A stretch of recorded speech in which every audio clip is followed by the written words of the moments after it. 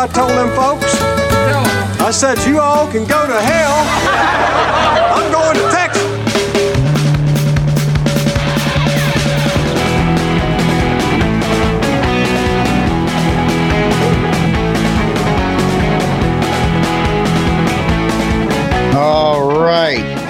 All right. Well, I guess howdy and good weekend to you, worthy friends. This is the Bear Brief Weekend Edition here on the Crusade Channel, the last live, talk radio the way it should be.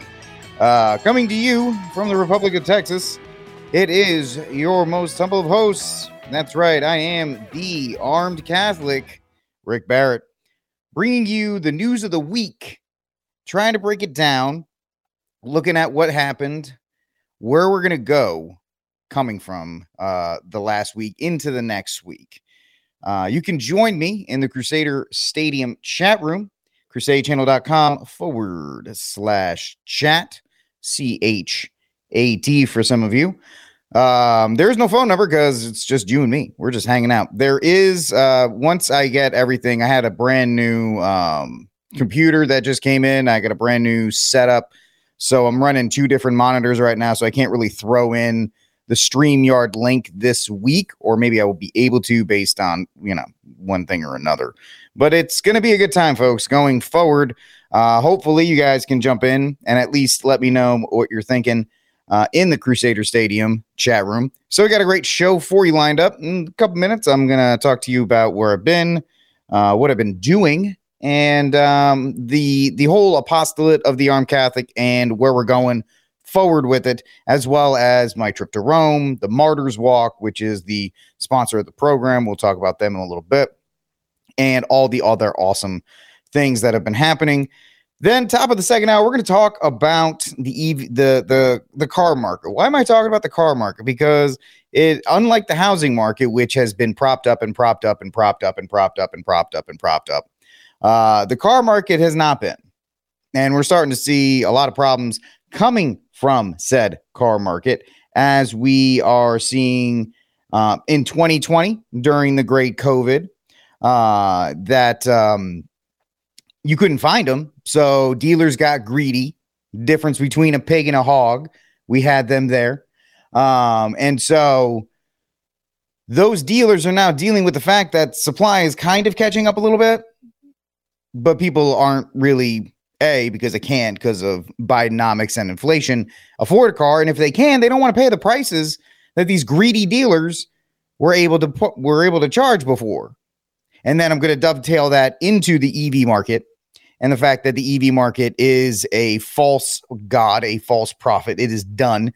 You actually have dealerships signing up to say, please, please, please stop sending us cars. Please just stop doing it. Please.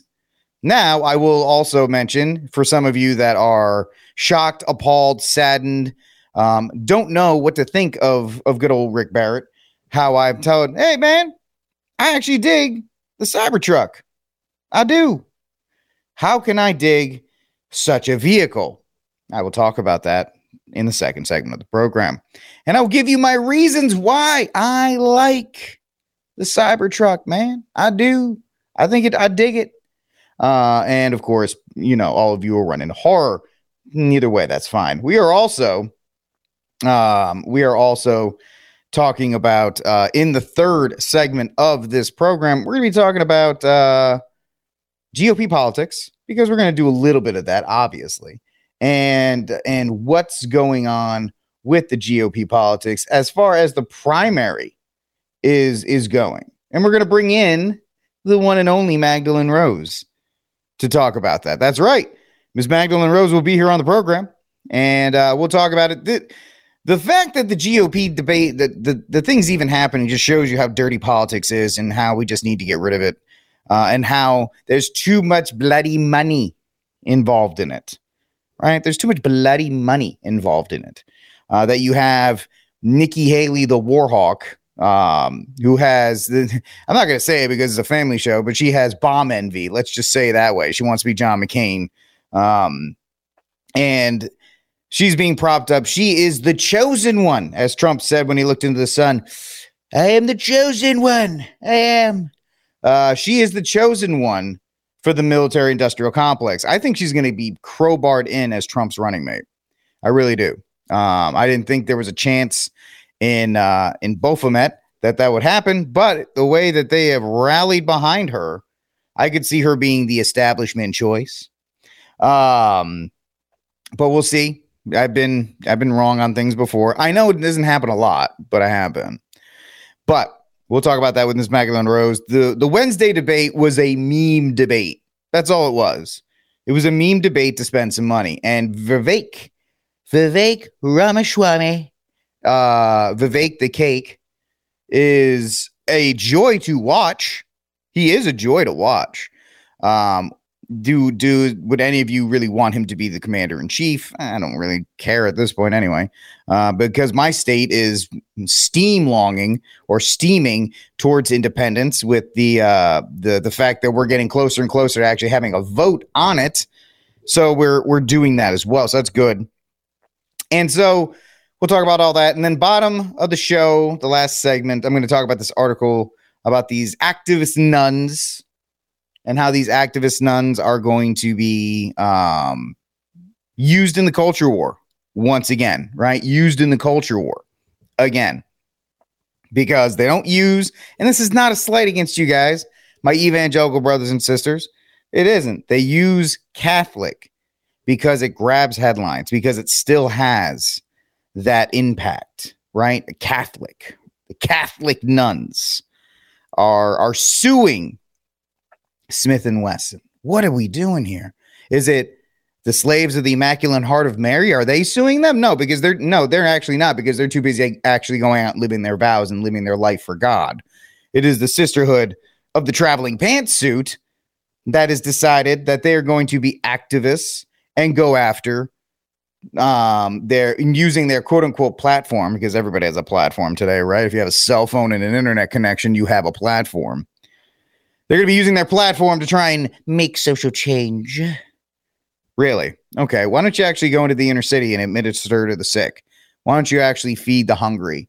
Why don't you clothe the naked? Why don't you go visit the imprisoned? No, we're gonna God, shut up with this nonsense that you have. So that's the show. And like I said, if we don't have the link to StreamYard, but I'm watching the chat room right now. If you have a question during the show, I don't know if I'll get to it right away. If I'm in the middle of a really good thought, I may or may not get to it, but we'll see. This is the Barrett Brief Weekend Edition here on the Crusade Channel, Talk Radio the way it should be. Glad to be back. I'm glad to see all y'all in the chat room. So let's just get to it. Where have I been? What am I doing? And how is the Armed Catholic working? Well, first of all, it's actually good to talk to a group of 30 because my live streams have not really been that well attended. As we grow an audience, right? As you grow an audience, we launched the Daily Mag Dump earlier this year, and it's growing. The channel is growing slowly, fighting the YouTube algorithm and the idea that a Catholic in the gun space is not going to be the most welcomed person. And this is not a slight against the evangelicals. They just don't know, right? They have never met somebody as outwardly Catholic as myself who is into firearms. Most men who are into firearms don't mention the fact that they're Catholic. They kind of just go along. No, I actually bring that to the forefront with the Armed Catholic and the fact that, hey, man, we're on the same team, right? We all believe in the God-given right to self-defense. And I've met some really great people over the year talking about that. And so the Armed Catholic is working. We are working up. I actually have become a licensed to carry instructor here in the state of Texas. I finished that, which, by the way, was the most boring 2.5 days you'll ever do in your life. I mean, there's boring stuff, and then they're sitting in the state police headquarters in Florence, Texas, which, by the way, I know where my tax money is going. It's going to the state police headquarters, the DPS headquarters in Florence, Texas. Unbelievable facility. When we went, I'll just tell you this. When we went to do the firearm portion, it was 50 lanes. 50. It was a football field. For those of you that don't understand, it was a football field wide of people doing their license to carry firearm shooting, which was 3, 7, and 15, which is here in the state of Texas. You do 3, 7, and 15 for your LTC course, the shooting portion. And it was absolutely incredible.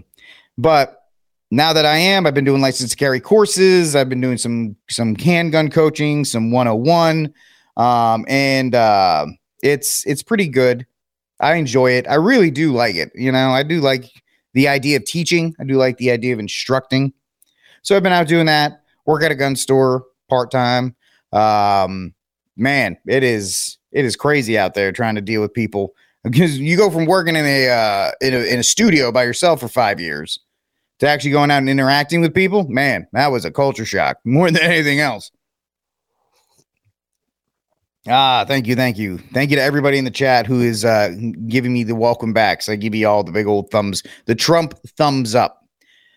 But the larger portion of the Armed Catholic right now, what we're doing with this is trying to educate people in the fact that we don't need the Second Amendment. I know. And this is probably another reason why it's been a little bit of scratching and clawing and going up, because within the firearm space, it's all two-way all the way, all day, right? Two-way this, two-way that, blah, blah, blah, blah, 20222. And I'm like, what about the fact that 44 out of the 50 state constitutions have some kind of God-given right, the God-given right enshrined somewhere? And we had this in New Mexico, right? We had this in New Mexico when you had the tyrannical Governor Lujan Grisham come out and say, like, I'm just gonna charge people if they have a gun. It was a total white woman creed when she did it. If they have a gun, they're gonna hurt people, blah, blah, blah. Everybody found out that the New Mexico state constitution actually had something in it. And then we just kind of went away from that. But my whole thing is, you gotta stop relying on SCOTUS. Why would you want to rely on SCOTUS?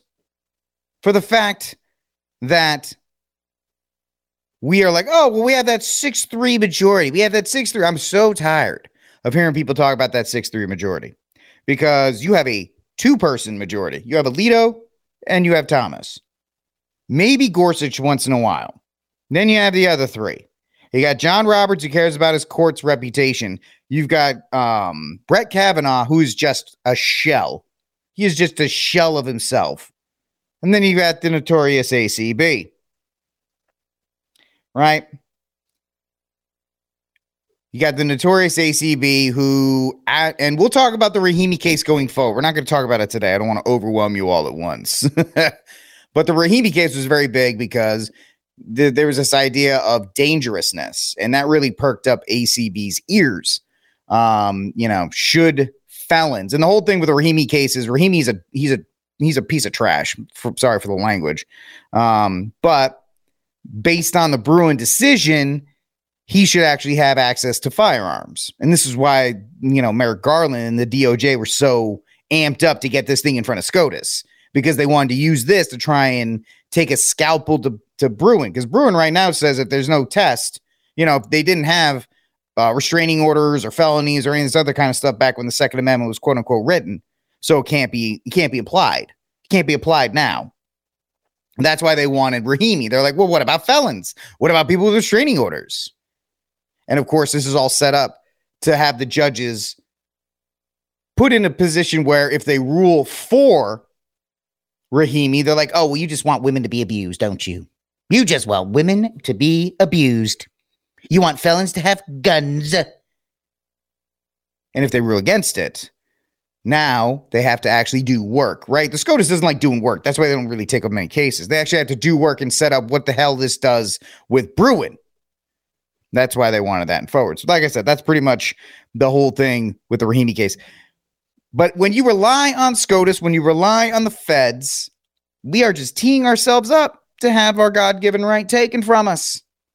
And people don't like hearing that. No. And it's not because people in the 2A community are stupid. It's just they don't know. They just don't know. They don't know about the God-given right at the state level. It's just very easy to say 2A all the way. But if we don't reassert at the local level, then this whole thing is going to fall apart. right? We already have KJB or KBJ or whatever her name is, Kajeen Brown Jackson. Folks, Thomas or Alito goes. Well, I mean, eventually. I don't want them to, but eventually, Father Time wins. Death and taxes, right? Those are the only two things left. But the fact is, one of those goes, well, you're done. Whether it's Joe Biden or it's Ron DeSantis or Donald Trump, you're not going to get a guy like Scalia. I'm sorry, not Scalia. You're not going to get Thomas or our other judge as well. Again, you're not. And the fact that people continue to praise Washington, D.C. and do all these other things instead of saying, no, you guys don't have any kind of jurisdiction over it. And that's what we're doing there. And so, yeah, it's been a good time with the Armed Catholic. We're continuing. You can check it out at thearmedcatholic.com. As I know you guys, there's a lot of you guys have checked it out and reached out and said what's going on and looked into stuff. And I appreciate that. But yes, the Armed Catholic is working well. There's a book that's coming out next year from Sophia Press. I'm a very creative person, so what did I call it? The Armed Catholic. That's right, folks. It is the Armed Catholic, applying Catholic social teachings to justified self-defense. It will be coming out from Sophia Press sometime in the summer of next year. It is in the pile to be edited. So I wrote it and I gave it to them and they said, all right, we'll take a look at it and we'll edit it out and we'll go back and forth. Now, it was very nice. The thing is, I'm working with a guy from Sophia who wanted to do the cover art. And so he sent out the nuns with guns. I don't know if you ever remember that one. It's a very simple meme. It's the nuns with the rifles. He's like, what do you think about this for a title or for a cover page? And I went, I don't know, bro. This looks like a meme. This doesn't really give the subject matter the seriousness that I think it deserves. And he said, yeah, I get it. And so I sent him just my logo, and we're just going to go with that because why change something if it's broken? I don't think it is. I don't think it is at all. So he was very good at that. I'll talk about that as it gets closer, and it'll be nice to actually have that out. And hopefully the apostolate continues to grow and more people just understand, especially Catholics, because there have been stories this year. You had that bishop in New Jersey, and I had to come out and I was like, no, that's not the case. And this, that, and the other thing. I mean, those guys are keeping me busy. We have to agree with that. The bishops on the left are keeping me busy, and that's a good thing. And I enjoy that. And I think it's absolutely fantastic, folks. This is the Barrett Brief here on the Crusade channel. I want to talk to y'all because it is that time of year again. That's right. Have yourself a merry or manly Christmas. That we are running that promotion again, and it sounds like you guys are really stepping up. Shop.mikechurch.com. Get your tickets today, so that way you can be involved in the Have Yourself a Merry Little Christmas. And I don't know why this thing isn't absolutely crushing it, because Mr. and Mrs. Church and all the great people at the Crusade channel are the ones who are they're doing all your shopping for you. Americans, we don't like to think, right? Go to Amazon, click button, gone.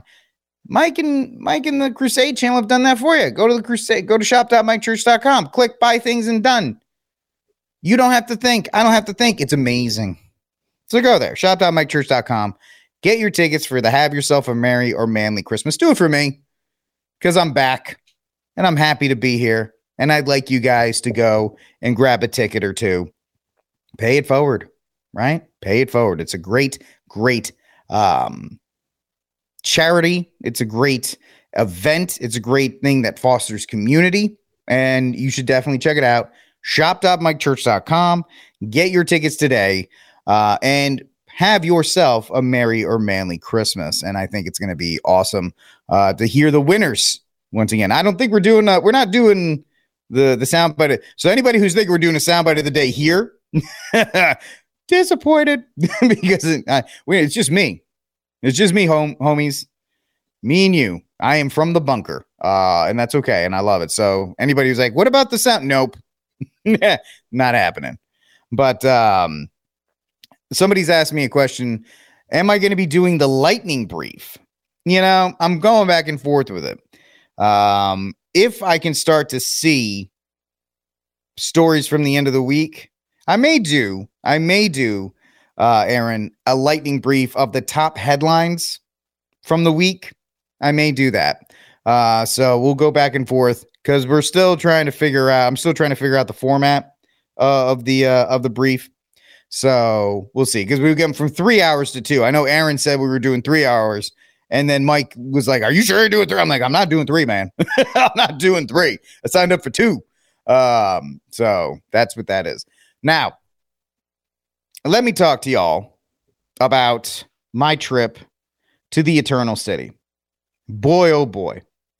A lot of people go, "How did this even take place, Rick? How did you end up in Rome?" Because I'm like, "Oh, I'm going to Rome next week." And people are like, "Why? Or how?"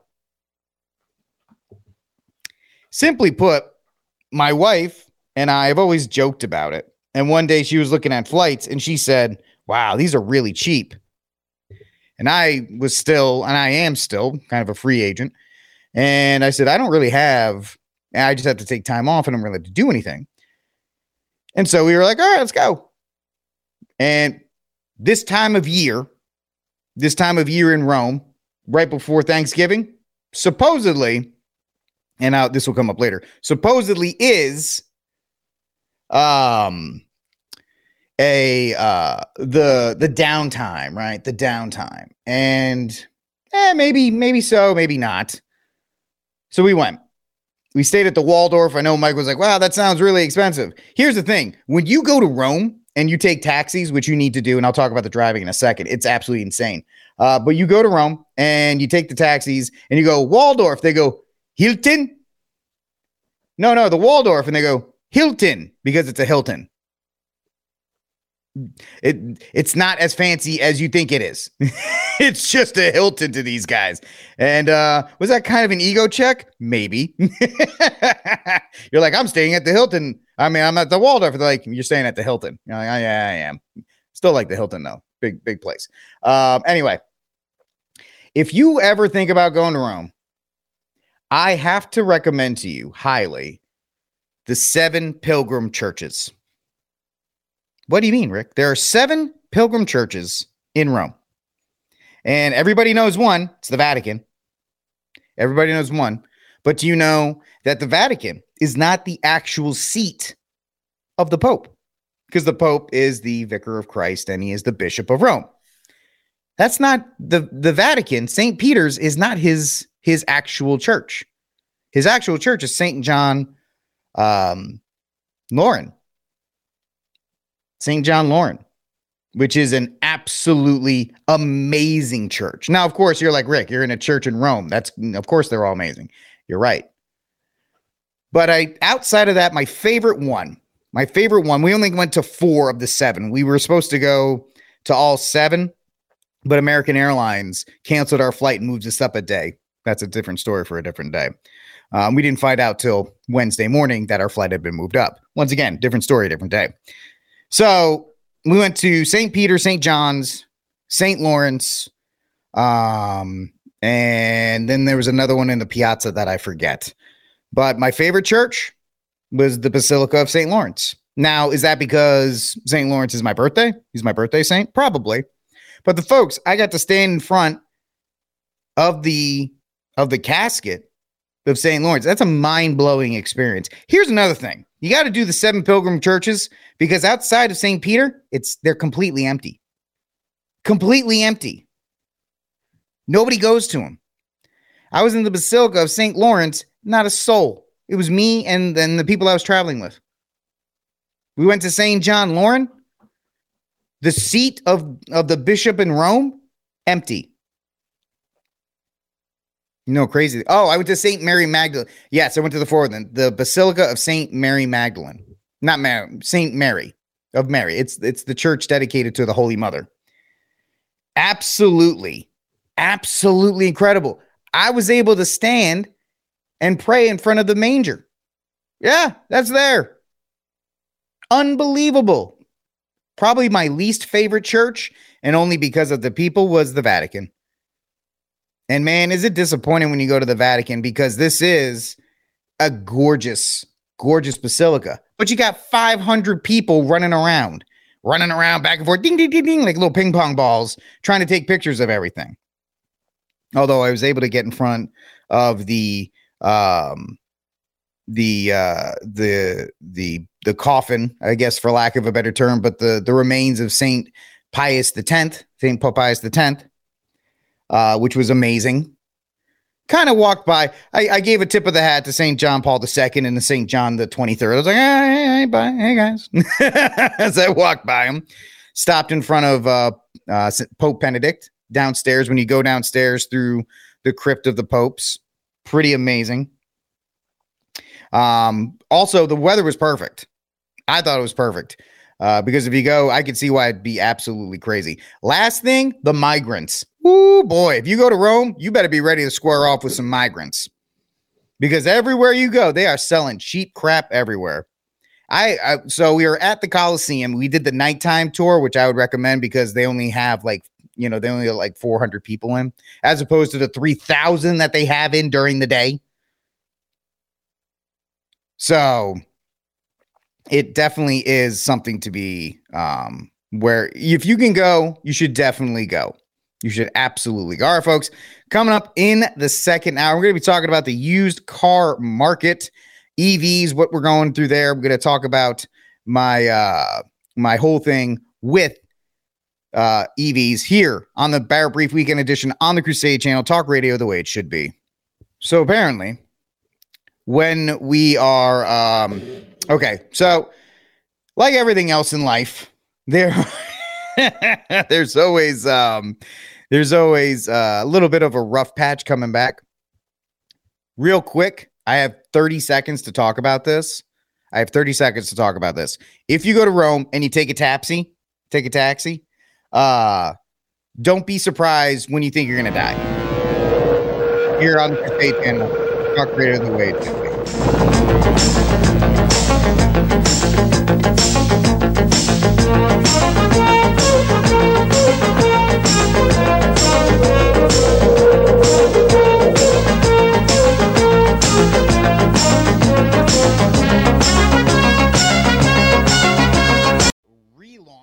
On the Barrett Brief Show, we believe in almsgiving. So if you have any double cheeseburgers you think may be tainted by coronavirus, bring them to us for testing. When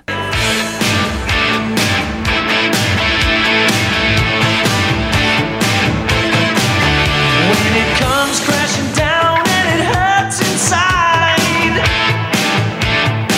Doesn't that sound wonderful? Gotta love it. Welcome back to the weekend edition here in the Brief. The news of the week, previewing the week to come. I'm your host, The Armed Catholic, once again, getting back into the swing of things here, right? Trying to work my way back in. And no better way to start it than with a little Hogan, right? The official theme of the country of Barrettistan, or whatever country I call it. I think Barrettistan still works. Join me in the Crusader chat room, crusadechannel.com/chat, CHAT, if you want to be a part of the conversation at any time. I appreciate everybody that's hanging out with me this week. And I hope you're all having a wonderful weekend as you're out doing errands, or maybe you're mowing your lawn, or I hope you're not putting up Christmas lights, right? That's for a little bit of a different time. But whatever you're doing, I appreciate you hanging out with me. It's great. And we're going to talk a little bit here in this segment of the program. But before we get to this segment of the program, I want to let you guys know that I greatly appreciate it. You can find me at thearmedcatholic.com. And to talk, as we work through the new format of the brief, right? People are asking me, what about a lightning round? Well, we should do a lightning round. And I'm saying, yeah, we probably should do a lightning round. But would that be our second segment, lightning round for the previous week, lightning round for the new week? I don't know. It'll be interesting as the show evolves, because that's one thing. You can never be a slave to your format. If something looks like it's going to work, I think it might work. So we'll take a look at that. I definitely will. I will take it under consideration. So that will be fantastic to talk about. But right now, one thing I do want to talk about is the car market. I've always been a fan of cars, right? I love cars. You like cars. But the car market has been one of the strangest things. Now, the home market is completely and utterly destroyed. We all know that, right? Houses are completely underwater. I know the housing market's about to crash because homes here in Texas, in my area, where they used to go for sale pretty quickly, now they're not. We're actually found out that they're putting apartment complexes in my quiet little town, which everybody is super mad at. Because the reason we moved to this quiet little town, I feel like Stan from the South Park movie, this quiet little town. The reason I moved to this quiet little town is to get away from apartment complexes, and then they put them right on our front doorstep. Also, apartment complexes mean Section 8 housing. If you don't think that's the case, then I got something for you. So, of course, my wife and I are looking at each other like, all right, probably within the next... We got to wait for the market to completely crash and rebound if that ever happens. And then we'll probably move a little farther out to get away from all of this. Because here in Texas, no matter what, and by the way, did y'all hear about this? I'm sure you did. The cartel town north of Houston, those people have a better setup than I do. They got power, water, everything. Of course, funded by the cartels. It is this massive development complex that one day somebody was like, hey, man, who lives in that? And then they actually looked at the legal housing contractors that were building it. Yeah, all funded by the cartels. So it's north of Houston. It's pretty much a barrio, but Americanized. And that's just another wonderful thing that's happening here in my wonderful state of Texas. But the car market is interesting because it is the one that they are trying to just push forward. They're trying to force forward. They tried to do this with solar like panels and houses with Solindra, and they tried to pick the winners and losers. And I don't care if you want to get a solar panel, if you want to try and island your house, great. I've thought about it too. I like the idea of the Tesla solar roof. I've talked about it on previous iterations of the brief. But the car market is very different. They tried, and Joey B and the boys, actually, that's probably misgendering. It's Joey B and the girls, because it's all women that run his administration or his corrupt regime. From his wife, his Jezebel wife, all the way down. Right? It's very interesting to watch the levers of power. On one hand, you got Joe Biden, who is a complete and utter moron and is perfect to use in the downfall, the controlled demolition of these United States, simply because you're like, hey, everything's going bad. Look at him. The guy can't even walk. And you're like, oh, yeah, that's right. But on the second hand, they're like, yeah, this guy's actually pretty terrible because he goes off script and he starts yelling and smelling little kids and all these other kinds of things. So they have it perfectly. They have it a little bit, right? They have it halvesies. They like the fact that he's a doddering old man who shuffles and then runs out of places because he thinks he poops his pants. But on the other hand, he's running around, he's smelling little kids, he's doing all this other kind of like disgusting, awful things that shows really what the whole Washington, D.C. machine is about. Like, this is a little too forward. It's a little too forward in that. But Jill Biden will never leave that house. The only reason she stayed married to that husk of a human being for as long as she did was to get in the White House. The doctor, right? Dr. Jill Biden. If she's a doctor, I'm a lawyer. Right? We might as well. We're all making up titles at this point. I got a 140 on my LSAT once. Might as well call it.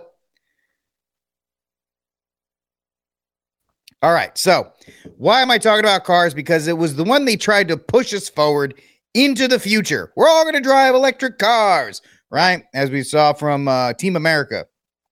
We'll all get them to drive hybrid cars. Ford was one of the worst. I mean, they're all bad. Ford, Chevy, Dodge is not. That's because Dodge's cars are their cars are overpriced and nobody buys them, so they can't even move into the future as far as EVs because they can't even sell the ones they have now. But Ford, I remember when I was here before, they released the Lightning, And everybody was like, this is the game changer. This is the game changer that will make mass adoption of electric cars the thing, because it looks like an F-150 and it does all this other stuff. Did y'all hear about the fact that the Ford CEO tried to drive it across country and he couldn't? He couldn't drive it across country because there's no network for it. And you can't, we're going to build 1,000 charging stations. Good luck. You can't even keep the power on in California all year. You're going to put 1,000 charging stations throughout these United States. Get out of here. So first one, I'm going to bounce through a couple articles here. One from Reuters and one from Business Insider. First one is from Reuters. Ford shares are falling after pulling full year forecast, wider losses in the EV units. Nobody's buying these cars. Nobody's buying the F-150. Nobody's definitely not buying that ugly excuse for a Mustang. Talk about terrible, and I'll say it a third time, terrible marketing. You could have called that thing anything, the lightning bug, blah, blah, blah. They took probably their best IP, right? Their best piece of intellectual property between the Mustang and the F-150. Those are the two ones that you could make money off of. They took one of their most valuable IPs and slapped it on the back of a pregnant neon. That's what the new Mustang Mach whatever, it looks like a pregnant neon. And I see people driving this. I'm like, bro, really? You had the money to burn and you bought this thing? You bought a bloated Mustang? Terrible. All of them. Yeah. The Lightnings are terrible. They can't tow. They have terrible mileage. They're the Etzel. It's a new Etzel that you have. So the whole idea here between the F-150 or the Fords losing, right? Losing. They're losing shares or losing money, which is fine. I don't care. I'm not going to be crying about this. They also pulled the 2023 forecast, citing uncertainty. This was in October. Uncertainty from the ramifications of that new labor deal. And they also cautioned about the ongoing challenges in its EV businesses. Now, the big thing is that they said, hey, man, EVs are the future. Everybody's going to buy them. It's going to be great. You're going to put one in your home. It's going to blah, blah, blah, blah, blah. Remember Joe Biden was driving around in the electric Hummer, which is another amazingly stupid market idea. There's a reason why people are paying $90,000 a year for MBAs and businesses are going down. Because first of all, if you were a business major, you'd be like, $90,000 a year for an MBA is not a good investment. But these people don't know business. They go in, they're taught about sustainability, they're taught about the planet, DEI, and then they're thrust out into the world, and they actually don't know anything about business, i.e. Bud Light, which was a very interesting story as well. Not as great as everybody wants to use, and I don't think it's going to work out.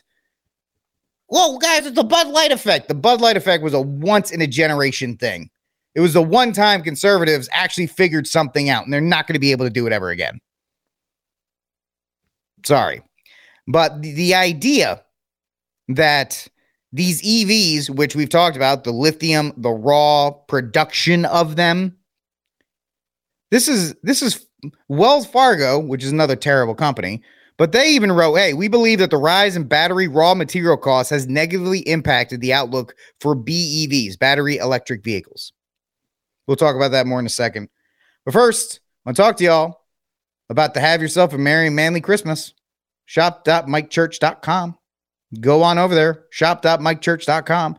Get yourself a merry or manly Christmas ticket. It is the end of the year fundraiser. Helps push the Crusade channel forward. And you're part of the community. You're having a good time. It's a really good time, ladies and gentlemen. So do it. Shop.mikechurch.com. Shop.mikechurch.com. Get your ticket to the Have Yourself a Merry Manly Christmas today. Do it. All right. So this is a bad idea. All right. Ford's running out. This is from Business Insider, their headline. EVs are running out of customers. Some dealers don't want them anymore. This was in August. Of this year. Everybody wants EVs, right? Everybody wants electric cars. That's the future, man. It's the future, dude. Guess what? EVs, like any product, every product has a ceiling. Some ceilings are better than others. Everybody is in the market for socks. Everybody needs socks. Not everybody needs an electric vehicle. And see, you were told you need one. You need an electric vehicle, ladies and gentlemen. And then people looked at them and they're like, not really. They don't want them. Dealers are writing the Biden regime saying, we don't want these vehicles. Stop mandating the 2030 idea. It's not going to work. It's not going to work, brah. So just a real quick thing from this Business Insider, Alexa St. John and Nora Naughtington. By the way, did you see that the Washington Post reporters went on strike and everybody was like, stay on strike? They're trying to be like, we write truth to power. It's like, you work for Jeff Bezos. Shut up. More electric vehicles are being pumped out of car factories than ever before, but dealers don't want them. The electric car inventory has been piling up on dealership lots. And here's the thing, guys. They can't slash prices on these things. There are F-150 Lightnings that are $90,000. But they're hoping the government tax credit comes in. Oh, well, when you bring that $8,000 tax credit in it. All right. Oh, great. So I have an electric vehicle for $70,000. Eddie, how do you blinking mind on this one? So Scott Coons, the chief operating officer of Coons Auto and RV Group, which sells Detroit brands and Nissans, says we have turned away EV inventory. We need to ensure that we have a good turn on it because they don't work. Plug-in vehicle availability is increasing rapidly. A sign that the EV adoption growth curve is about to hit a serious slowdown. It once again shows government doesn't have an idea of what to do in the marketplace. Now, I'm not a libertarian. Please do not get that twisted. No way, shape, or form. No way, shape, or form. So, the whole concept that they were going to tell you, this is the thing, and you should use it. So, there's a sign that in 2024, I actually am going to tell you that the whole EV market will collapse. What do I mean? I mean, governments will roll back their adoption because the ceiling is hit. The EV adoption growth is done. The only company that will probably continue is Tesla because they were the first in, right? They were like Nike shoes. Teslas have reached the point where they are synonymous with EVs. Oh, I have a EV. Oh, you have a Tesla? Nobody's like, oh, do you have a Nissan Murano? No, nobody asks that question. Nobody asks that question. They're like, oh, you have a Tesla. Because that's the one that's in there. But folks, EV market is done. You'll see in the next year, in 2024, my first Barrett Brief weekend edition prediction, that the mandates on electric vehicles by certain dates will be peeled back. And that is coming from the auto dealers, not the automakers. You have Ford pulling back saying like, we actually don't think this is profitable. You have Business Insider saying they jumped the gun. What do I mean? They jumped the gun. They went from, hey, this is a cool thing. Hey, man, this is kind of a neat thing. Oh, your brother's sister's roommate has a Tesla. Oh, that's neat. Oh, look at that. That's kind of quaint. To, I have to have one. Nah. It's like, no, you don't, bruh. You don't need one. The combustion engine has survived for a long time. And let me just transition to this. I've seen the Cybertruck and I like it. I know you can absolutely take me over the coals in the chat. I like the Cybertruck. Is it ugly? Yes, but I have a type apparently. I do. It's a bulletproof, all steel construction, scratch resistant vehicle. If you've ever seen me drive, well, except for the bullet part, I don't really I do drive into Houston, so maybe that's another reason why I'd want to have it. But a scratch resistant truck that can go about 340 with the extended range, almost 500 miles. It's not a bad thing. I don't drive that much. So I would consider it. And honestly, as Justin from Why We Fight stated, Elon is the only billionaire out there, I guess, besides Trump, that is remotely, and please understand I say the word remotely, on your side. And the fact that you have Disney and other companies pulling pulling ads from X and all of these other things. The only way he's going to get support is, having a subscription to X, which I do, which is, by the way, terrible. Once again, terrible branding. I know what he's trying to do. He's trying to do the everything app. He wants everything to be under the X umbrella, which is kind of disturbing, but we can talk about that in a different show. The whole idea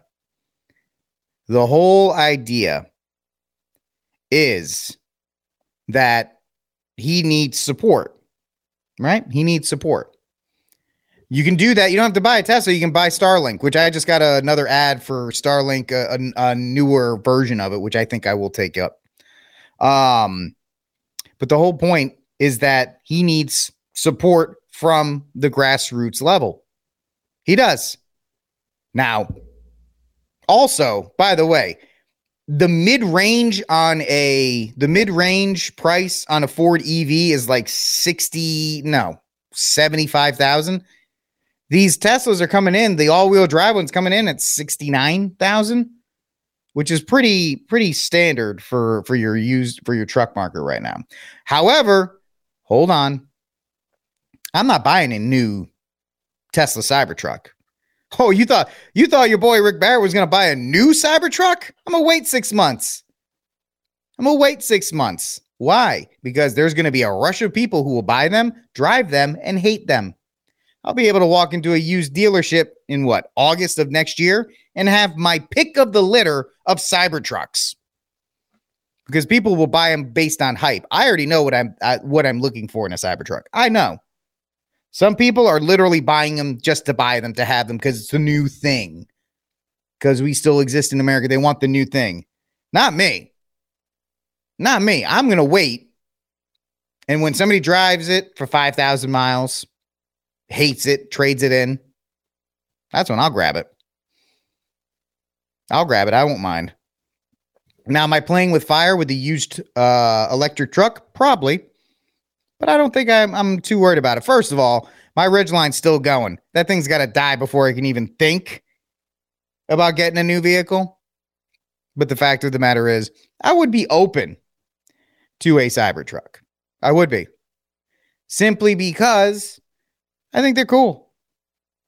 And it is my God-given right to think that something is neat. And I think I could enjoy it. Besides the fact that we have gas-powered cars if we want to go anywhere substantial. I am not of the mind that I'm going to buy a Cybertruck and go trouncing out into the white sands of New Mexico in it. That's just stupid. Anybody who thinks you're going to do that is kind of dumb. And the fact of the matter is, they tried to sell you that with the F-150 Lightning, and everybody was like, "Oh no, that's not how this goes. It's not how this goes." In any, I'm playing with my life says, okay, you know what? You're right. I will acknowledge that.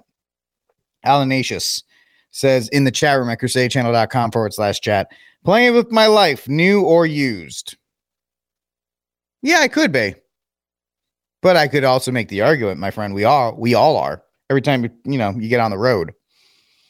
Now, am I upping my chances of something bad happening by being in a Cybertruck? That I will give you. That I will give you. But you know what, folks? Nobody gets out of this life alive, so you might as well take a look at it. But yeah, it's something I will say this. It's not happening anytime soon. It's not happening anytime soon, but I would be open to the Cybertruck. All right, ladies and gentlemen, we are coming up to the end of the hour. Now, next hour, I'm going to have the magnificent Miss Magdalene Rose join me here on the Barrett Brief Weekend Edition, Talk Radio the way it should be.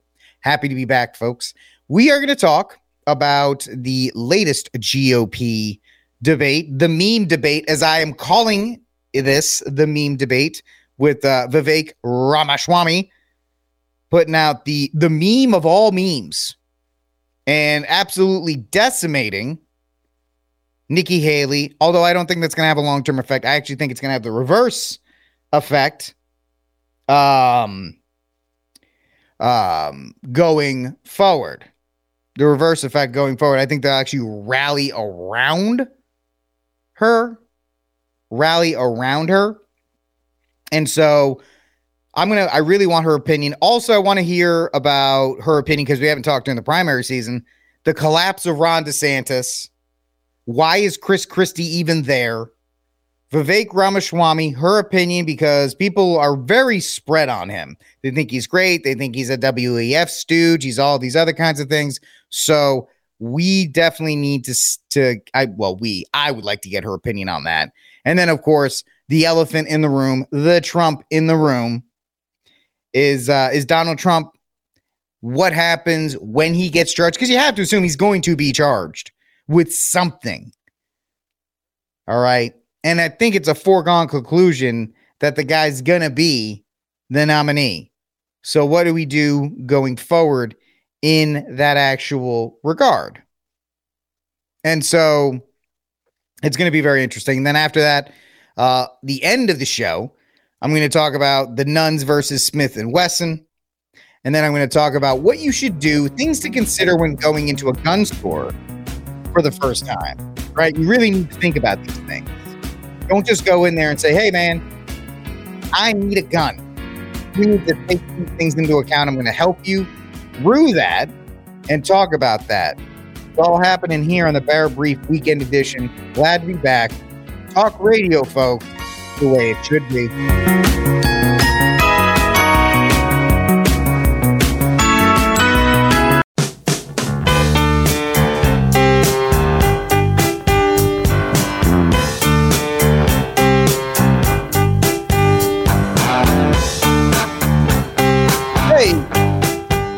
What are you doing here? This is the Barrett Brief Weekend Edition here on the Crusade Channel, Talk Radio the way it should be.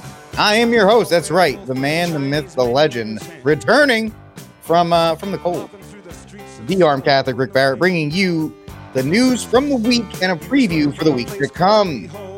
There's no phone, so it is you and me. If you want to hang out with me and ask me questions, it is the Crusader Stadium, crusadechannel.com/chat.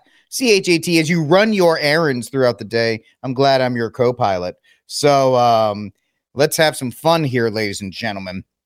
It is good to be back. We just talked about the electric vehicle market, what's going on there, and so forth. So we talked a little bit about that. So it is my absolute pleasure to bring back the one and only Miss Magdalene Rose, because there was a primary season that I haven't been around to talk about, and I am anxious to get her opinion on it. Miss Magdalene Rose, welcome to the weekend edition of The Brief. How are you? I'm good. Thank you for having me. Oh, it's always a pleasure. And I'm honored that you are my first volunteer to hang out with me on the weekend. Oh, it is good to have you back and good to speak with you again. So let's do this in order. Thoughts up to this point on the GOP primary season. How big of a dumpster fire do you think it is? Do you think it's like a little basket, little trash basket fire, maybe like a leaf bin, like a 32 ounce, or just a full scale dumpster fire that is just impressive to see from space? I don't think it's full scale, but it's definitely medium scale. And the reason for that is because with all of these debates, with all of these town halls, everyone's ignoring the elephant in the room, which is that Donald Trump isn't at any of them. So it's kind of like you're constantly seeing the people who may or may not matter in 20 minutes be talked about as if they're possibly going to be commander in chief. So it's this really weird situation we have. And yes, there are candidates like DeSantis who have way more chance than people like Chris Christie or Nikki Haley. But I am of the opinion that Donald Trump should be debating, because I think if you want to run for president, I always say nobody conscripts you into running for president. It's voluntary. So if you're going to do it, you should be running and you should be out there on the debate stage. So that makes it a big problem. The other problem we have is the incompetency of the RNC this election cycle. Ronna McDaniel has presided over several failed elections, and yet every year her salary increases and she gets more perks. And this election cycle, she has made it really clear that she's not interested in crafting a specific message or doing outreach. It's just fundraising. And at this point, I don't even know what we're fundraising for. So I think the first thing we need to address is the entire fact of this cycle shows that there's too much bloody money in politics. We all know that Trump is, for better or worse, however you think, folks, that's your opinion. You're more entitled to it. He is going to be the nominee just because there's many people who think that he's getting a raw deal, whatever the case may be. He's getting a raw deal. People kind of like the underdog in that regard. They want to get behind him. But there's too much bloody money with the actual candidates, the consultants, and the networks that they have to put this farce on. And the fact of the matter is that you have people like DeSantis who's around, Vivek, which I'll ask about in a moment, and then the establishment candidate, which is Nikki Haley. But the fact of the matter is, let's just address the fact that Trump should be at the debates. I'll play the contrarian. The guy has nothing but downside. He's been in office. His track record speaks. He has that to run on, which I know you're going to ask me, and he should answer for it. And I know DeSantis would hit him hard on that. And I'll let you respond to that in a moment. But the fact is, he's got nothing but downside to go to this. And B, he's too busy running around the country sitting in courts that he really doesn't have time to go to these debates. But it leaves an opportunity for Buffet Chris Christie, who has no reason to be on this stage. The guy hasn't been relevant in 8 years, to be a bully. And I can't watch the debates because they make me angry, because Chris Christie is people that I've dealt with my entire life, Magdalene. They're these fat blowhards who talk tough in front of you, but as soon as he gets in front of Obama in 2012, he becomes like a little child. He hugs him and he does all these other things. He did more to hurt Mitt Romney in 2012 than anybody thought. And he's always the guy on Morning Joe, or he's on Rachel Maddow, and he's the quote unquote good Republican who goes on and smashes them. So he shouldn't be allowed within 1,000 feet of a debate stage, but yet they put him on. He's awful. And the fact of the matter is he's doing more harm than good. So let me clear up all that junk I just said. The fact of the matter is Trump can't be at these debates because he's too busy going through the circuses of the trial. So he doesn't have time for that. I don't think he should be doing that. But the fact of the matter is there's too much money there. Like you said, Ronna McDaniel, her salary continues to increase. And the fact is they pushed in Ron DeSantis too soon. And he has to literally have the worst, and we'll just focus on him for a moment, the worst campaign ever put together in the history of modern politicking. I mean, if you could pick somebody that's bad, he's picked him. And I actually don't think he wanted to run, but I think he was pushed into running by the consultant class. Well, I think with Ron DeSantis, one of the problems, and I talked about this a little bit on Mike Church's show as well, is that he thinks that he is bringing back to life this Camelot JFK vibe.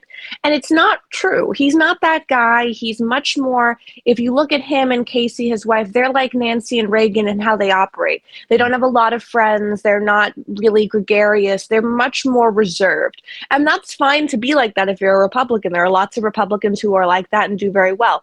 But this obsession with Camelot, this obsession with we're going to be the young version of everything in the GOP, and we're going to make people fall in love with us on a youth level. It's not real. If DeSantis ran as the hardcore conservative he is, and Casey, his wife, stopped trying to be Jackie O for a minute, and I like her. I'm not an anti-Casey person, but this obsession with being Jackie O, it's not helpful, because if you look at the different sort of stereotypes of Republican first ladies or political wives, she's in the Nancy Reagan stereotype. She's not warm and fuzzy.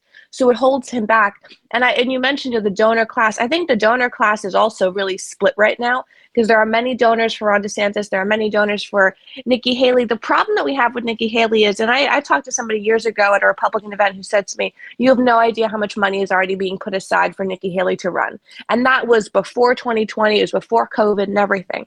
So the amount of money behind Nikki Haley is so intimidating that someone like Ron DeSantis can't even hit her effectively, because he knows how much backing is really behind her and is expected to be behind her for many months to come. Do you think they're going to crowbar her into the VP slot?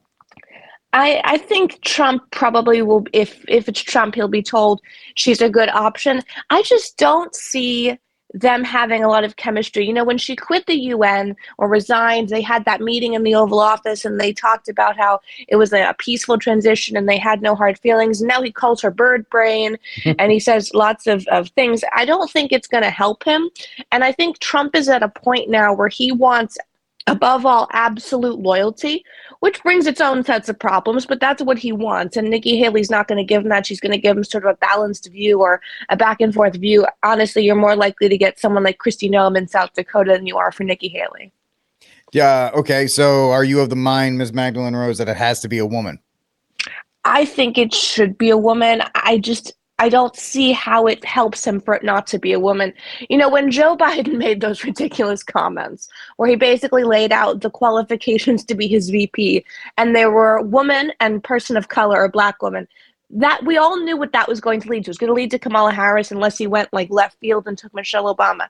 And I do think it helped him because America did not know how incompetent and stupid Kamala Harris is. They had no idea. They thought she was this pit bull from the Kavanaugh hearings, and I thought that a little bit too. I thought she was much more aggressive than she's turned out to be. So it did help him having her on the campaign trail. Now, of course, she is not helpful because she has terrible approval ratings, and everything she tries to do, it just comes out as inauthentic. So I think Trump needs a woman. I think he doesn't necessarily need a woman of color. He could have a white woman, but he needs to show that the Republican Party is not just the party of old white guys. And I know that sounds like, a liberal talking point, but that's a real concern amongst young voters. And I think it's a relevant concern in 2023. Well, also the fact is it is a liberal talking point. So if you do have something of that line, doesn't matter, take your pick. It'll just be an easy line of attack. You're not the opponent will not have to work hard to hit the Republican ticket, whoever it is, if it's two white guys. So that's really that idea. I get that. I understand that is an easy pickoff. But if it really was something like a Trump, and I couldn't even think of a white guy that he would pick right now. That would be a decent, I don't know, Matt Gaetz or something like that, or something of that nature. I don't think it really matters to the GOP base what the liberal attack line is. So, I mean, Noem is fine. I think she has solid COVID she was she didn't shut down during all that stuff. She's from a red state, all of these other kinds of things. I think that's fine. But what about people who argue, hey man, let's talk about the other guy in the room, Vivek, right? Vivek, he hasn't attacked Trump personally. He's gone out of his way to promote the populist message. He is a very articulate, very smart, very quick-witted, very stern. He went toe-to-toe with Christie, I think, very well in that debate. And I think he's got a very he's a very articulate version of what the populism Trump espouses. So what holds you back from putting him in that VP slot? I think he's a faker. I don't think that this is legitimate. And the reason for that is because if you read his early interviews, if you listen to them, he was trying to be the Republican version of Pete Buttigieg. He was trying to be this sort of like unifier and everybody loves me guy. This Vivek that we're seeing now is not authentic. And the reason I have a problem with him is there is not one thing he says that is not a Jordan Peterson talking point, that is not coming from somebody else. And the frustration is he is not squeaky clean. This is a man who had pharmaceutical plants in China. This is a man with deep ties to Beijing, economic ties, personal ties. And I don't understand why DeSantis and Nikki Haley, not Chris Christie, because he's sort of really out of contention, but why DeSantis and Nikki Haley are not saying this on the debate stage. They're treating him with kid gloves. And it's a point of frustration because I speak to a lot of young conservatives who are like, yeah, you know, he's just like reading off talking points, but saying them in a populist thing so everyone loves him, right? Like, I do know that, but when you see him on the debate stage, the contrast between him and the rest of them is so glaring because he'll say things like Ronna McDaniel should resign, which you and I have been saying and many people at the Crusade channel have been saying for years. So again, this is not new information. He's just repackaging it. I also don't believe that he has no like backdoor deal with Trump or anything. I don't believe that. I think Trump sent him in there, and I think Vivek is somebody who you cannot trust. I also do not believe that the young Christian right in this country is going to get behind him. I don't see it from the people I talk to, the communities I know. I do not see him as a VP choice that excites young Christians starting families and things like that. He does not connect with them. So the whole squeaky thing, clean thing is interesting because I don't think anybody that can get into politics is ever squeaky clean. You can't get to any point, whether it is a senator, congressman, UN ambassador, governor, without making some deals, right? Everybody's got to take some deals there to get to those spots. So the squeaky clean thing, while he does present himself that way, I don't know if there's very many people that expect your politicians to be squeaky clean in that regard. The Christian right thing is very interesting because he is not your typical politician on that. And so that'll be something that they're going to have to face eventually, some way, shape, or form. Having to, and I don't think that's a good idea. I don't have a problem with Vivek's religion at this point. My only thing is if he's pro-life, I really don't care, what that entails. But the fact of the matter is he probably is a backdoor guy for Trump. He does show loyalty in that regard. And I don't know, there's a lot of, and maybe let me throw this out to you. He may not excite the right, but he does excite a lot of people down the middle, those elusive independent voters, that elusive class that's looking for somebody that's not a Trump or that's not a Pence or a Noem or something of that nature. The fact of the matter is this may be a bad place to take my data from, but the idea is that like the guys on the Timcast areas, they love the guy. They love the guy. They promote the guy. And the reason I mention this, Magdalene, is that those group of people are going to have to come in and pull the lever.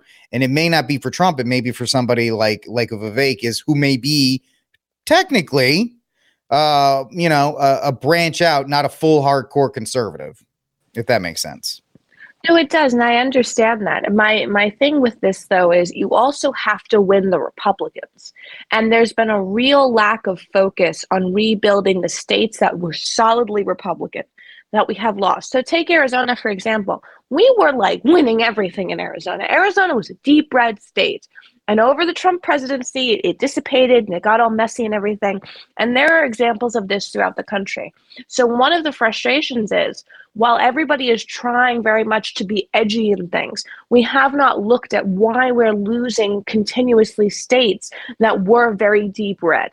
So the Republican Party, whoever that VP pick is, and I personally think whoever the general pick is for president, needs to create a strategy that works backwards of evaluating what happened. And I think in Arizona, especially, aside from just 2020, the little races, everyone knew going into 2020 that we were underwater in little districts and everything. We need to figure out how to get that back because Democrats did not lead some great campaign to win these states. That's been the miscommunication here. Democrats did not have some great strategy on how to take over Republican states early on. They didn't have a campaign. They didn't have any of that. We just kept losing them and losing them.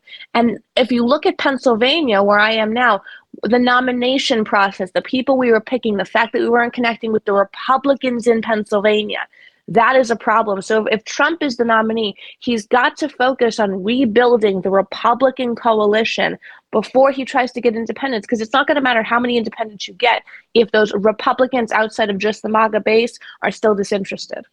So the whole thing is you're seeing lawsuits that are coming out saying that the Arizona election, there was a lot of funky things that were taking place there.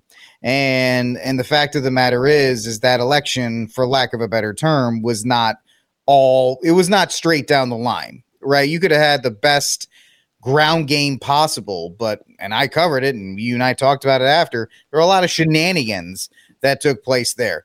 Pennsylvania, where you live right now, from an outside perspective, is a dead state, period. Because you've got your absolute crazy man in the governor's office, and you got a state Supreme Court that leans so hard to the left, they've fallen off the continent. And so everything you're going to try to do, all your ground game, all your other kind of stuff is going to be completely, for lack of a better term, for naught. Because Philadelphia, Pittsburgh, they're going to, as long as they have those cities, they're going to run those things. And Arizona's been underwater because of the California movement in for a long time. It's really that one county that they just can't get a handle on. So it's going to be interesting to see, which is why I'm saying you're going to need that independent vote to kind of overwhelm any kind of shenanigans that'll take place in these states, simply because that's what's going on. I'm going to get your opinion on that in one moment. You are listening to the Barrett Brief Weekend Edition here on the Crusade Channel, talk radio the way it should be. This segment is brought to you by the Have Yourself a Merry and Manly Christmas, shop.mikechurch.com. Go get yourself a ticket today and be a part of the contest, and hopefully you will have yourself a merry or manly Christmas. So despite the fact I understand everything you're saying in that regard, but when you're facing hurdles with such embedded acceptance to some real shenanigans, like I will give Ron DeSantis credit when he said that, hey, in the debate, he said Florida 20 years ago, the election was a joke, and they've actually taken the steps in the state. That's a state issue. I don't think that's an issue for the top of the ticket. You and I can agree that's an issue for Ronna McDaniel, and she's completely failed in that regard. That's true. And I think, though, in Arizona before 2020, amongst young conservative groups, amongst the young Republicans, we were having problems. And it wasn't necessarily just 2020. That's what I mean by that. We had been losing seats that were safe for a while. And the reason was we were not getting turnout, not from the MAGA base, but from sort of traditional Republicans who felt very alienated. So there is a large portion of that in this country. And I think in our rush to sort of embrace all this populism stuff, and I agree with the populism message, I think it's the way to govern the country. But in the rush to do that, we did not give those diehard traditional Republicans enough time. We have this idea that we sort of need to shed all of the old and bring in the new. And Trump sort of parrots that in a lot of ways. And that's true.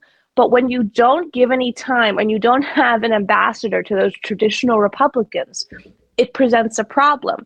And if you look at 2020 and before that, aside from all the things that went on, it was a poorly run campaign. And my concern is that Ronna McDaniel, as the chairwoman of the RNC, is going to allow this continued belief in campaigning of, if we just send Trump out, it's fine. We don't have to like everybody in the Republican Party.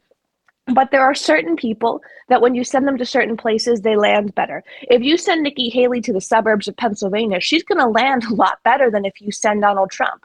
And that's just the reality. We've gotten to a place of, if you're not all in on the MAGA side, we can't use you. And I think Democrats are much more likely to have this wide spectrum of ideology and send people out to talk to different communities. And that's why they continue to have these wins over and over again. So who are the young conservatives who is the candidate? Who is their picture perfect person that they would want in the mix, if not Trump, or like to be used by Trump or so forth? Well, the young conservatives are really for Ron DeSantis if they're not for Donald Trump. You have some Nikki Haley people, but I think that the Nikki Haley people, what's interesting is, would go over to the Ron DeSantis people. The Ron DeSantis people would not go over to the Nikki Haley people. So if you look at who is expendable in this primary, outside of all of the Trump and all of his supporters, Nikki Haley people will vote for Ron DeSantis. Ron DeSantis people may not vote for Nikki Haley. So if you can take Nikki Haley out of this primary, if you can get her to suspend her campaign and really beat her over and over again on the Ron DeSantis side, you are going to pick up a substantial amount of votes. Much like how when Mike Pence dropped out, you saw Nikki Haley's numbers go up about 3%, which is about what Mike Pence had in the polls. The Pence people went over to Nikki Haley. So Ron DeSantis needs Nikki Haley to drop out, and eventually Chris Christie will drop out. No one supporting Chris Christie is going to support Donald Trump. If you can get that to happen, DeSantis can crush Vivek. I got you on that. So last question, you and I have to laugh at this because the guy who was supposedly the biggest joke in the history of the Senate is actually turning out to be supposedly quote unquote based for a lot of reasons. And you're seeing why the Democratic Party was really excited about Lurch. You know who I'm talking about, your senator from Pennsylvania. He's recovered from his injury, and he's actually starting to speak in the way that he is their version of Trump. And that's why they wanted him in there. And it's actually quite impressive to see his response to certain situations that courts a lot of independents and a lot of Republicans. Definitely. And John Fetterman is interesting because early on in his campaign, I can't remember her name, but he employed a social media strategist for TikTok, especially, who was in her early 20s, and she's very, very smart. I follow her on Twitter. And he really allowed her to take the reins of his social media wing of his campaign. And every day I would see posts where I'd be like, well, that's brilliant. So that's what John Fetterman does. He hires people to do specific jobs and then leaves them alone, and they do them. And I think that's why his image has been crafted so well. And when you saw him on The View basically saying, so we got rid of George Santos, but Bob Menendez is still getting national security briefings, that's okay. That was more interesting in American politics than anything I've seen in over a year. So John Fetterman, as he recuperates and hopefully gets better, he's going to gain quite a lot of traction. I don't think he's somebody who wants to be president, but if you're looking at the next kingmaker in the Democrat Party, it's probably him, because Bernie Sanders has fallen off of the social media and cable news circuit. He's not really participating as much anymore. And Democrats like this strange combination of obviously a socialist, benefits from capitalism, but takes these sort of strange avant-garde positions. And John Fetterman is the heir to that. Absolutely. All right, Madeline, we're running out of time. Let them know where they can find you. Thank you very much. You can find me on the Crusade channel under the Rose Report, and also on Twitter. It was great to talk to you again. We'll talk soon. Have a great weekend. Thank you for having me. All right. All right, folks. Yes, Miss Magdalene Rose is back, and she has the opinions, and I am very happy to speak with her about them. And yes, I don't agree with all of them, but I do agree that she has a great point of view. All right, folks. Coming up in the next segment of the program, we are going to be discussing what's going on with these nuns versus Smith & Wesson. Then I'm going to talk to you a little bit about what you need to do if you're ever buying a gun for the first time, as far as, hey man, when you go in there, please do not say, I want to buy a firearm. You need to go through and talk about these specific things. I'm going to tell you these specific things that you need to keep an eye on. Plus, we're going to keep talking about to have yourself a merry or manly little Christmas. I need you guys to go to shop.mikechurch.com, grab your ticket today, so that way you can be a part of it. You're listening to the Barrett Brief Weekend Edition here on the Crusade Channel. Talk radio the way it should be.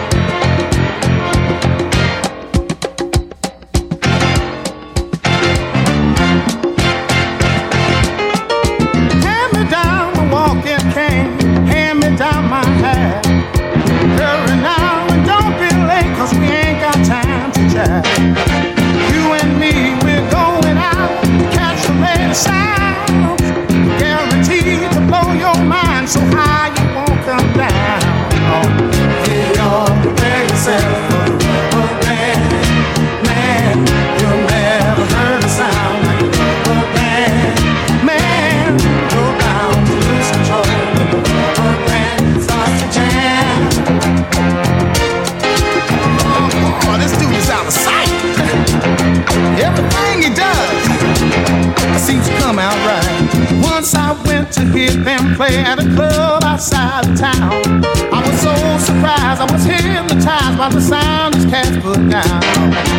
When I saw this short fat guy stretch a man between his toes, hey, I laughed so hard cause the man got down when it finally reached his nose. Hey, y'all, prepare yourself for the rubber band. Whoa, you never heard a sound like the rubber band. Man, you're about to lose control when the rubber band starts to jam. Got that rubber band up on his toe, and then he wriggled it up around his nose. Guaranteed. The Crusade Channel, talk radio the way it should be. Broadcasting live from Madisonville, Louisiana, and streaming 24/7 at crusadechannel.com.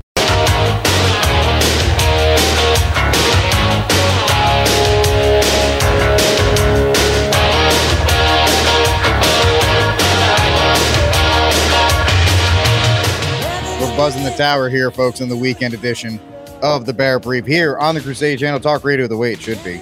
Coming to you from the Republic of Texas, it is your humble host, the Armed Catholic, Rick Barrett, bringing you the news of the day and the narrative that will follow. The news of the week, really.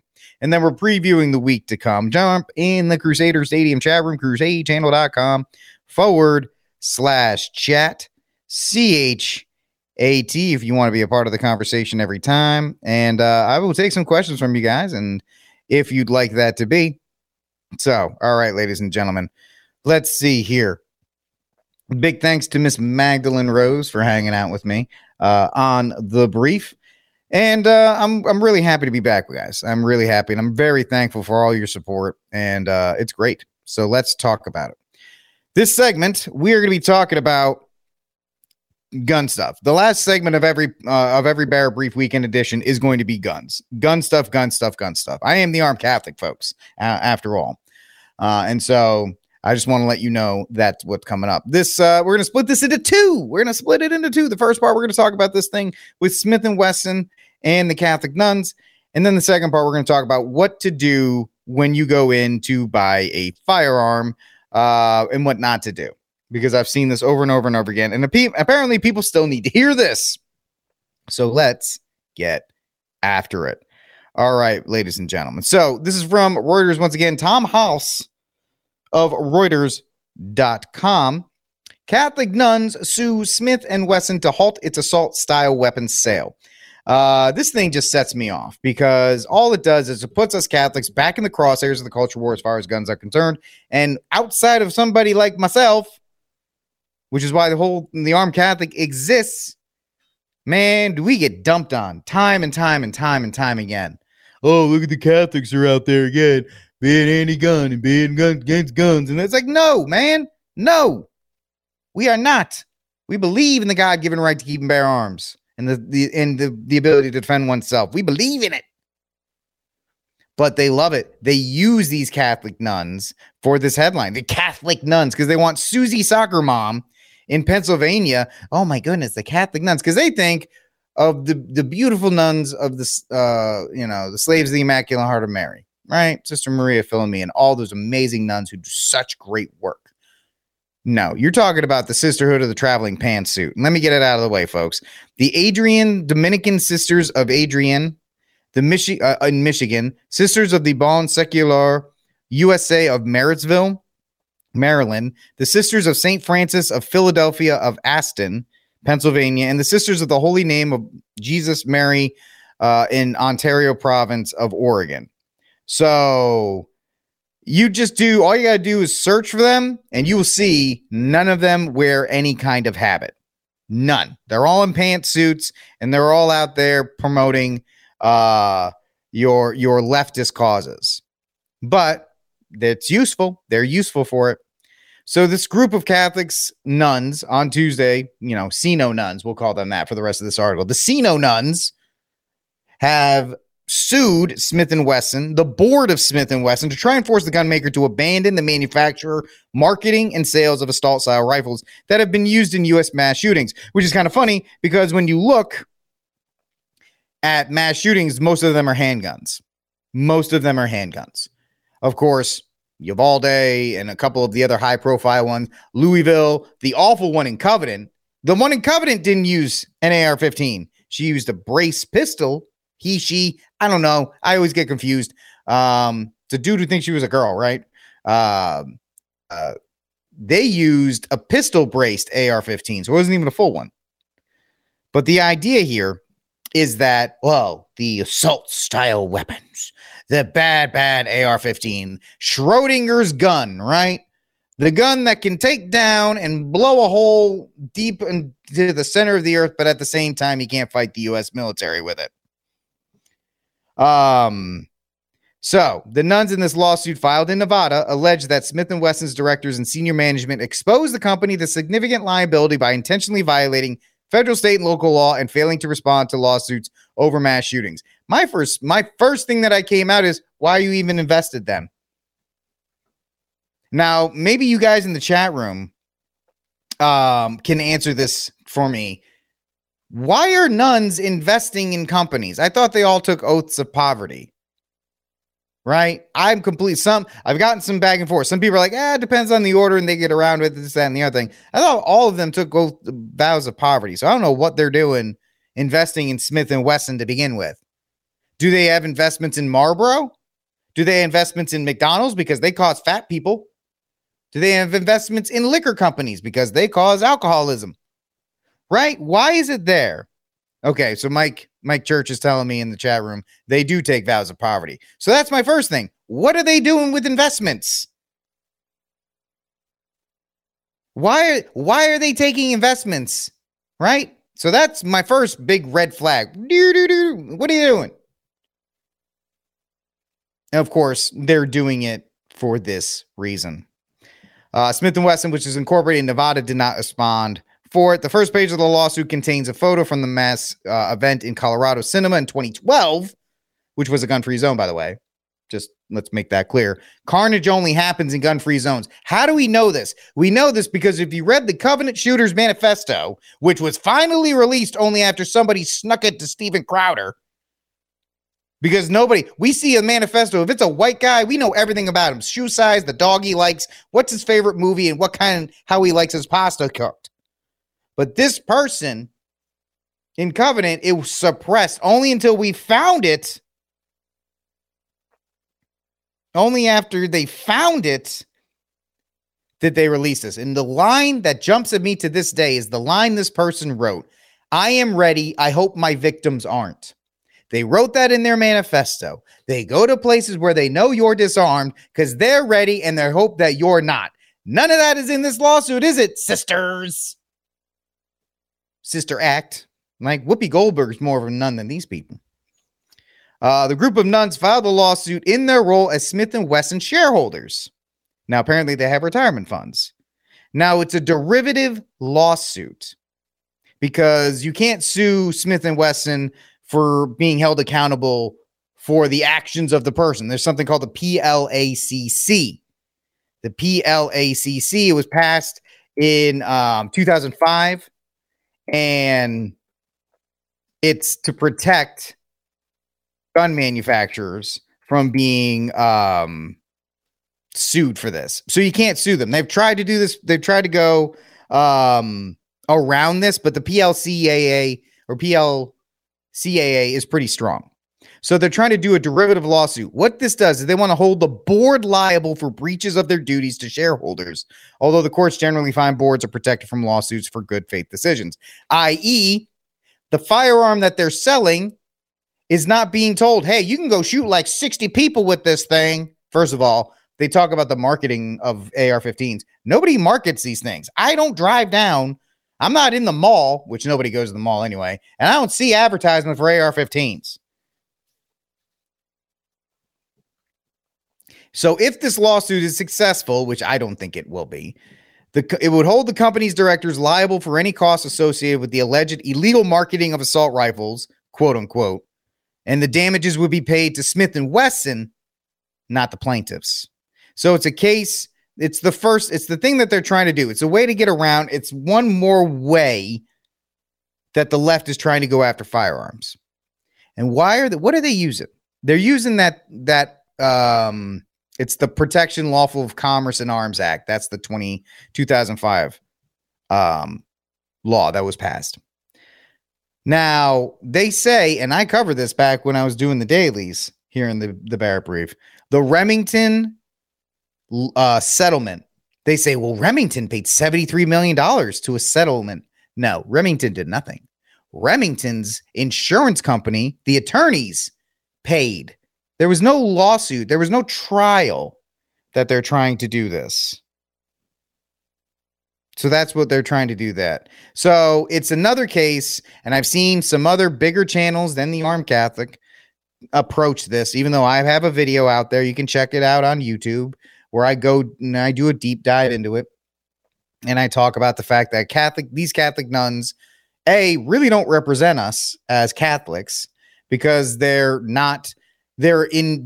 the world, right, with their pantsuits and their t-shirts and their social justice causes, but they're not living for our Lord. They're not in the soup kitchens. They're not in the prisons. They are not clothing the naked. They are not feeding the hungry. They're suing the rich, which is not how it goes. And also, of course, then the gun world outside of me, my whole thing, points at us and says, you guys don't like guns. You Catholics. No, don't you do that. Don't put that evil on me, Ricky Bobby. There are plenty of good Catholic men and women out there that believe in the God-given right to keep and bear arms, that believe in the ability to defend ourselves. But they use us as Catholics for their culture wars. And these nuns are playing right into it. Right? Like, when you and I think of nuns, the beautiful nuns at the Slaves of the Immaculate Heart of Mary, they're in prayer all day. They're working in the fields or at Labora. Right? The Capuchin nuns or any of Dominican nuns. If you follow me on X, gonna give it to you because that's how I say it now. I always repost the ones from the nuns who sing in the chapels or in the churches, the beautiful sounds that come from that. Not this gross modernity stricken just excuse, this husk of an order that is being used for evil purposes. Right? That's what they're doing. The disarmament of you and me. Why are these nuns so quick to go after firearm companies? Do they not know what happened in Spain? Do they not know what happened in Mexico? Because they're useful idiots. Because when they get their way, the first thing these evil people do, which, by the way, do you know who the two largest private investors in Smith & Wesson are? BlackRock and Vanguard. BlackRock owns 8%. Vanguard owns 7%. That's right. They're going to get their way with Smith & Wesson eventually. And they're not the only one. They have a huge investment stake in Ruger, which is why I'm a big fan. Glocks, SIGs, Palmetto State Armory, all private companies. Because those publicly traded companies, they're going to get run over eventually. That's just how the market works. All right, folks, this segment of the program is brought to you by the Martyrs Walk. Check out the martyrswalk.com. That's the official sponsor of this program. The title sponsor of this program is the martyrswalk.com, a Catholic boot camp experience like no other. I am one of the instructors at the martyrswalk.com. We are currently taking applications for March and May of next year. We have 2 walks scheduled already. It's a 3-day experience like no other. We've actually had a member of the Crusade channel actually take part in it, and he can talk to you about that. And it's an unbelievable experience, ladies and gentlemen. Check it out, martyrswalk.com. If you think you're up to the challenge, men, if you think you are up to the challenge, fill out an application and get yourself signed up, and let's see if you can do it. Let's see if your faith is as strong as you think it is. I'm not saying it isn't, but you should put your faith to the test and see how far you truly can go. The martyrswalk.com. All right, ladies. And like I said, I'm an instructor on there. I am martyr number 6. I was one of the first to go through it. It's an amazing experience. And I wish every Catholic man could do it. martyrswalk.com.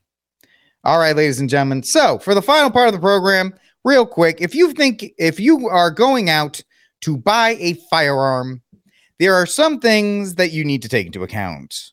Please do not do the following. Do not walk into a gun store and say, what gun should I buy for concealed carry or whatever? I remember standing in the gun store that I work at during the week, and I was doing something.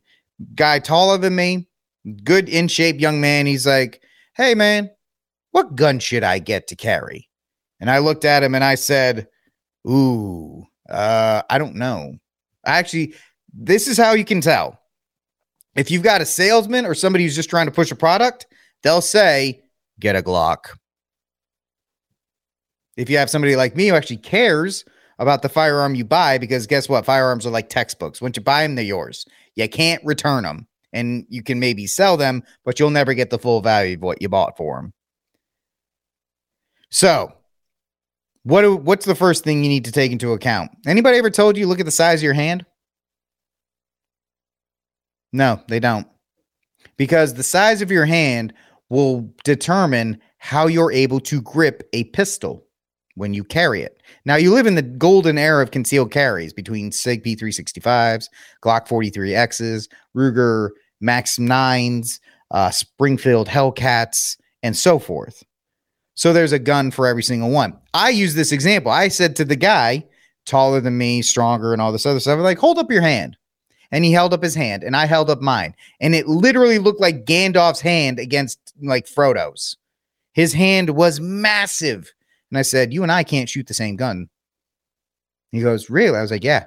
Because your fingers are actually going to have a tougher time trying to get into the trigger guard if you use the gun that I use. So we went to the counter, and I was like, here's a 43X. It's a little bit of a longer grip, may be better for you. Here's a Canic TP9. It's got a little bit of a fatter grip on it, which may be good for you when you try to, get more of a purchase on it. So a lot of people don't take that into account. The size of your hand versus the size of your firearm, because they're just going to say, get a Glock. Well, what if you don't like the grip angle and you can't actually get your finger to the trigger? You have to move your you have to move your hand to a point that you can't get a solid grip on the gun. Now, all the shooting fundamentals I'm going to try and teach you go out the window because you can't grip the gun. Oh, okay. So look at that first. Get a good grip on the firearm, and it may not be a Glock. Second, do not listen to men, and it is men, that say, you should get a 380. Because a 380 is a lighter round, and especially if you're a female, please listen. You're a female. You should shoot a 380 because that's lighter. Bull. You may not like the fact that most 380s come in tiny packages. The Glock 42, the Ruger LCP Max, they're tiny guns. And they're cute little guns. Look how cute this gun is. It's so tiny. Nope. Because that mini explosion that takes place every time you fire a gun, the bullet explodes and it goes out. That's going to hurt in a tiny gun because there's not a lot of ways for that gun. A bigger gun absorbs more recoil. A tiny gun doesn't. So I've seen women take a 365, not a Glock 42. They take 2 shots with it. They walk back from because we can rent them at the range I work at. They're like, I hate this gun. And I said, I told you would hate it.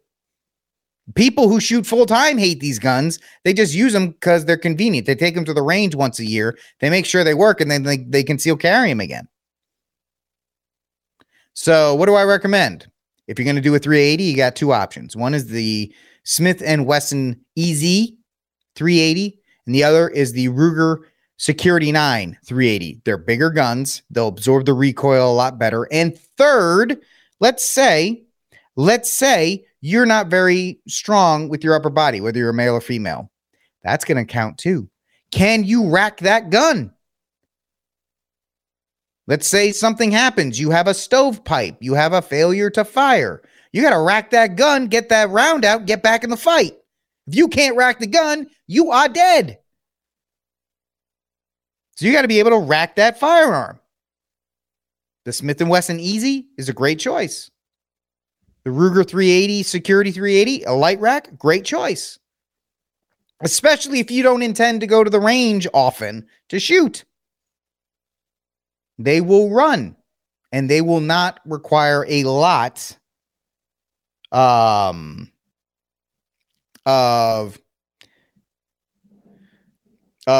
work to get that gun back in the fight. Ability to rack the slide, your ability to grip the firearm, the caliber that you're shooting. These are all things that you need to look into. My best advice to you is when you think about wanting to buy a gun, you need to find a firearm range that will do what? That will let you try them.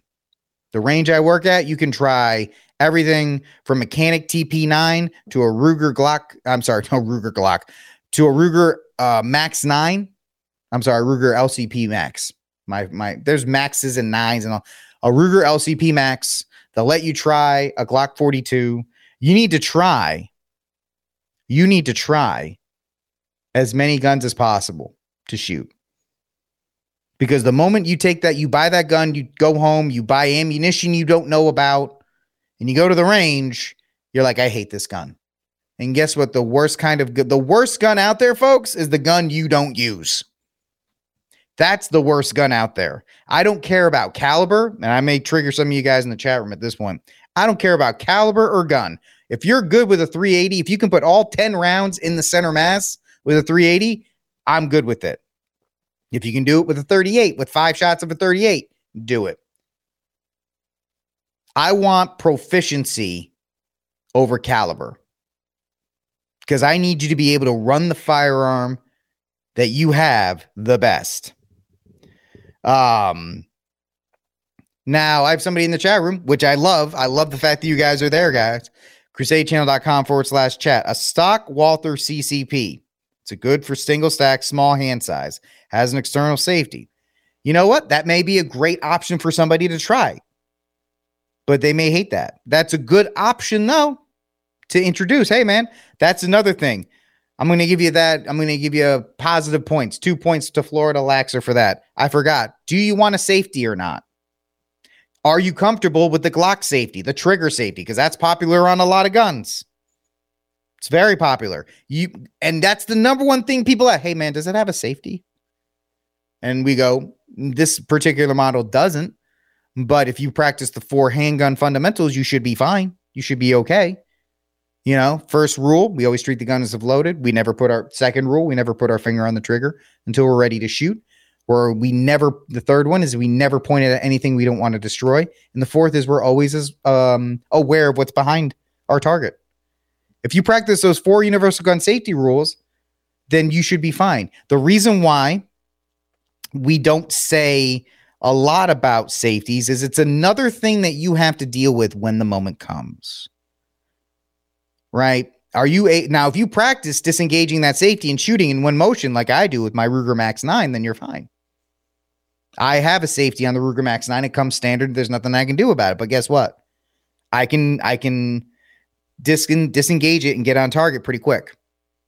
If you don't practice with it, once again, practice is the key. The gun actually doesn't matter. And I know a lot of people don't like that either. Oh, well, you need this gun. No, you need to be proficient with said gun. You need to be proficient with said gun. So that's really what I'm talking about here. Is go to a range that will allow you to practice, shoot a bunch. The range I work at, you could sign up and do a coaching session with somebody like me. And I'll tell you all about firearms. We'll do it in a controlled environment. I'll teach you how to shoot. I'll teach you about breath control. I'll teach you about stance. I'll teach you about recoil management. That's what you need to do. If you're interested and if you've never bought a gun before, find a range and make sure that you know how to shoot it. That's the way to go. right, folks, we are done with the first ever episode of Barrett Brief Weekend Edition. Send me your questions and comments on X, LArmed Catholic. I'll talk to you all next week. God bless. And Viva Cristo Rey.